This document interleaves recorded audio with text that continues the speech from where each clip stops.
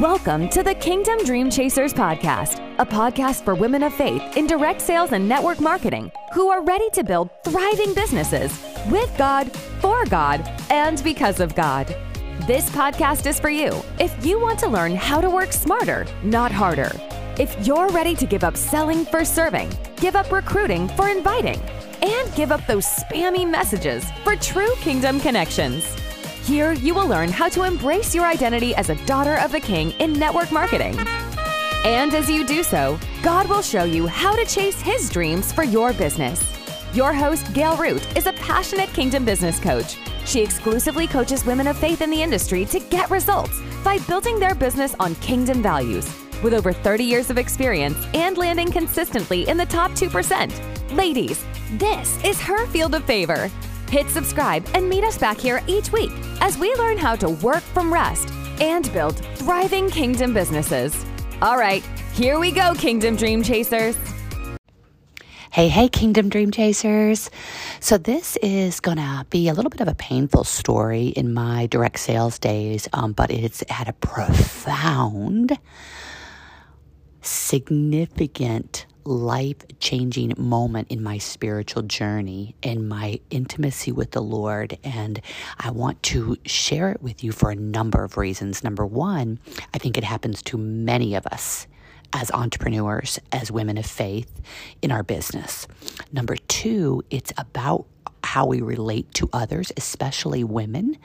Number three, this was an area of my life where I literally lost sleep. I had chronic anxiety about it, and the Lord literally, through one human, He gave me profound freedom in this area. And so it's demonstrating also the power that you have when you speak life and truth in love into someone's life.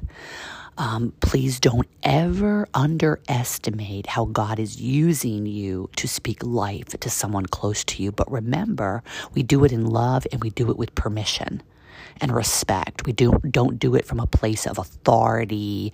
Don't misunderstand me. God gives us authority, but we don't abuse that authority by coming from a self-righteous place. Okay, you can probably count on your hand right now the amount of Christians that you've been exposed to in your life, that you know intimately, that have come at you from a self-righteous place of they know it all and you need to listen to them.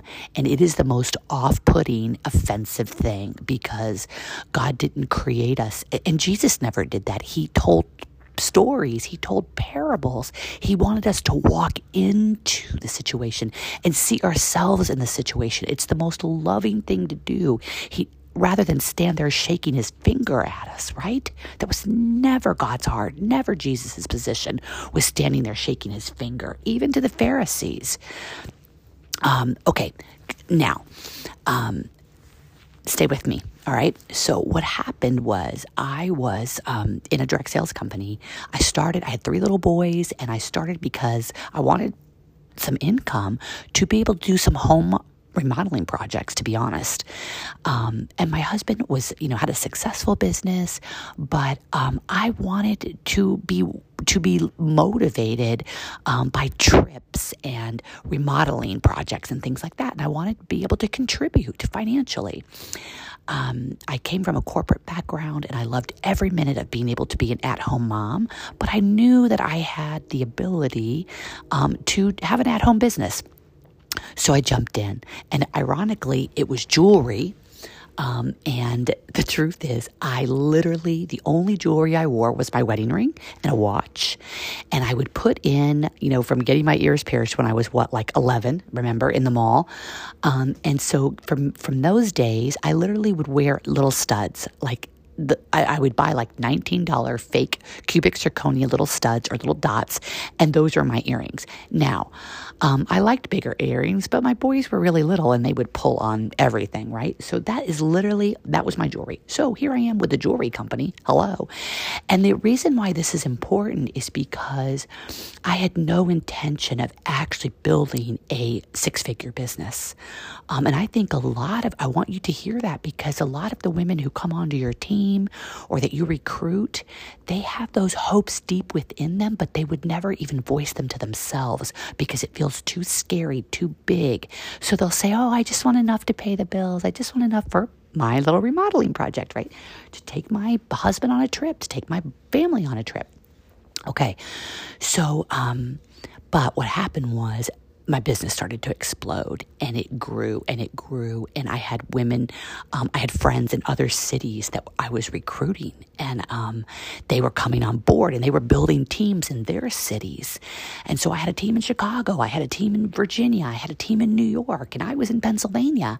And then that Virginia friend, she had to build a team in California, and the New York friend, she had a sister in Cincinnati and built a team in Cincinnati. So this thing just started blowing up. Okay. And all of a sudden I have this thriving team in this 6-figure business, and I'm coaching 15 women a week on how to coach their teams. And so I don't literally mean to say all of a sudden, it was a couple years. All right. But now why is this important? Because I was a believer. I loved the Lord, but at that time in my life, I sort of treated him like Santa Claus. He was up there with a naughty and nice list and looking Gail, trying to keep things in the good column. Like, oh, that was good. You are serving your husband. You're serving your children. You're being a good leader. You're trying to lead from an authentic, honest place. But it was really like he was just up there with that red pen watching over me to see how I was doing. And I was trying to please him and prove I was worthy of his love. Now, would I have consciously told you that what I was doing? No, I don't think I would have. But was that what I was doing? Yeah. Pretty much. So what I'm trying to bring you into the heart of what was going on in my life, I was still leading the show. I wasn't, even though I was a believer and I loved the Lord and I prayed to him daily, I was not fully surrendered. And even today, what does fully surrendered actually mean? But I can tell you right now, I'm a lot more surrendered than I used to be. Okay. So I had one of my leaders. So here we go, right? I had one of my leaders who all of a sudden was clearly annoyed with me, clearly short-tempered, irritable, just not happy with me. And I'm like scratching my head, like, what did I do? Why is she upset with me? What is going on? How have I not served her team? And so ultimately what was happening was I was earning commissions off of her team, right? And she was upset about that. Like, I think, my interpretation was she sort of believed that I wasn't, I was just earning this money, right? And from her activity, which really the company was paying me that money, right? She wasn't. But anyway, it caused this rift between us. And you guys, I lost so much sleep about this. So where I'm going with this, I had a lot of this fear of people, what other people thought of me, what they, that fear of being rejected by what other people thought, being embarrassed or rejected, that she thought I wasn't a good enough leader, or I wasn't serving her, or I wasn't being humble about the earnings and the income that God was blessing me with. So all of these things were just, what I was doing, you guys, was I was very fixated, not on what God thought of me, but I was fixated on what she thought of me.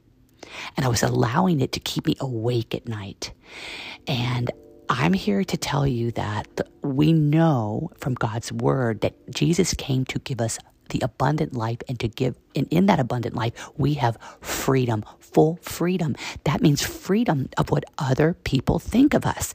And what I want you to know is if you plan on growing your business past the point that you are now, you're going to have to get new levels of freedom. And you're going to have to start, and here's where the friend came in.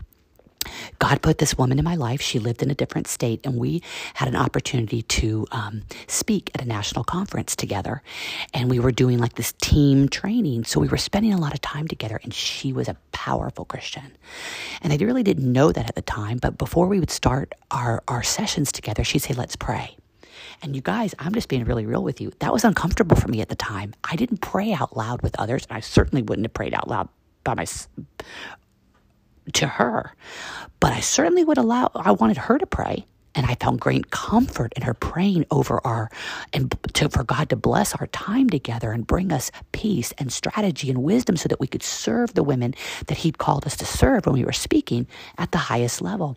But this was not comfortable for me at the time. So I think sometimes I'm just putting a little pin in right at the moment. Sometimes people look at me now, my clients look at me now, and they think I've always been this way. I've always been able to pray out loud and speak, passionately about my relationship with God and helping others to find their intimacy with the Lord. No, that is not the truth.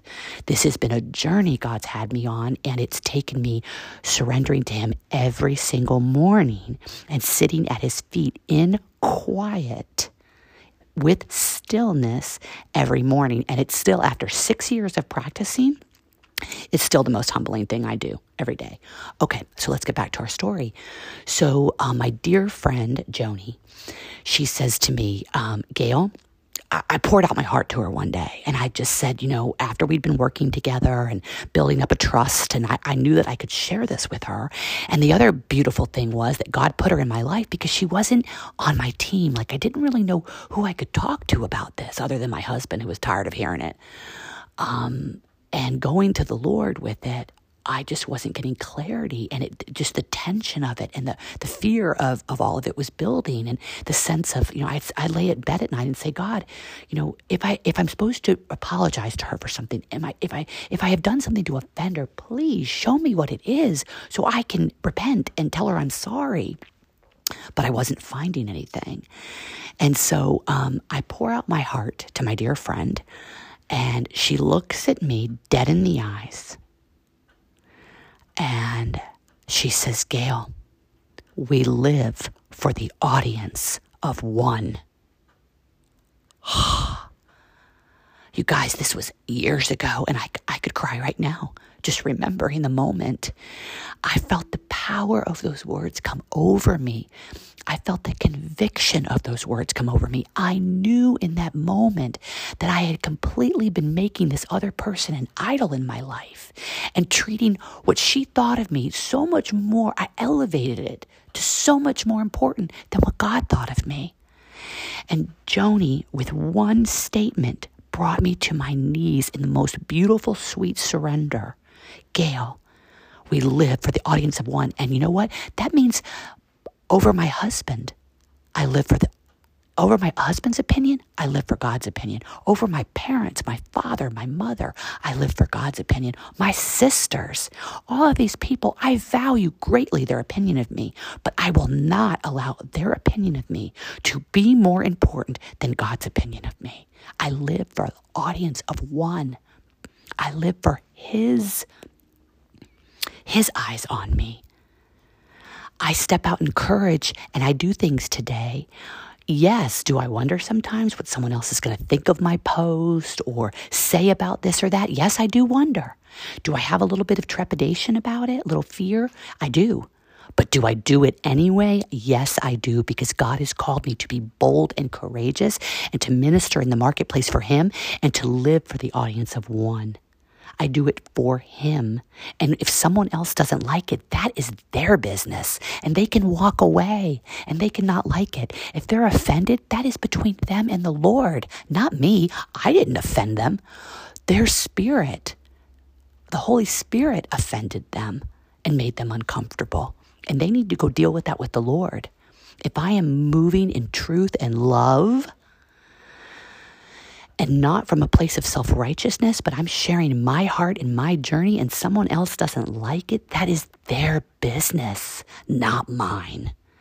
I live for the audience of one, and I see so many women battling with this bondage. And I'm telling you, if you want to lead other women, and you're a believer, you've got to live for the audience of one. And I'm going to end with what the Lord laid on me this morning. I have a summit interview I'm doing at 1:00 today. And I was praying over it this morning for God just to bring me fresh truth for this interview. And what the Lord was showing me and reminding me of is that we have, as believers in business, we have a choice. We are not to, as believers in business, operate in the world's marketplace. We are to operate in the kingdom marketplace. So as a believer in business, if I'm going to try to take my faith and step into the world's marketplace, you better bet that you're going to be hit with discouragement, fear, worry, not enough, I can't. You're going to want to hide. You're going to want to give in to every distraction during the day, not accomplish the task that you set out to do just an hour before. But if we step into, as a believer in business, we step into the kingdom marketplace. Now we're operating from a place of courage and strength that the Holy Spirit has given us. We have faith that He will help us to stay focused, stay on task, give us the wisdom to work smarter, not harder. We don't succumb to hustle and grind anymore. We walk in purpose and truth, and we are extremely efficient with our time and our day because God has called us to steward it well. Steward the leads that He gives us well, the team that He gives us, the clients that He gives us, the customers that He gives us. We are operating in a kingdom marketplace where we nurture with love. We don't recruit, we invite. We don't sell, we serve. We don't show up telling everybody about our products and our company. We show up helping people understand how what we have has benefited us. And if they're interested in that same transformation, we would love to talk to them about it. So you have a choice right now. 1, to live for the audience of 1, and 2, to decide which marketplace you're going to operate in.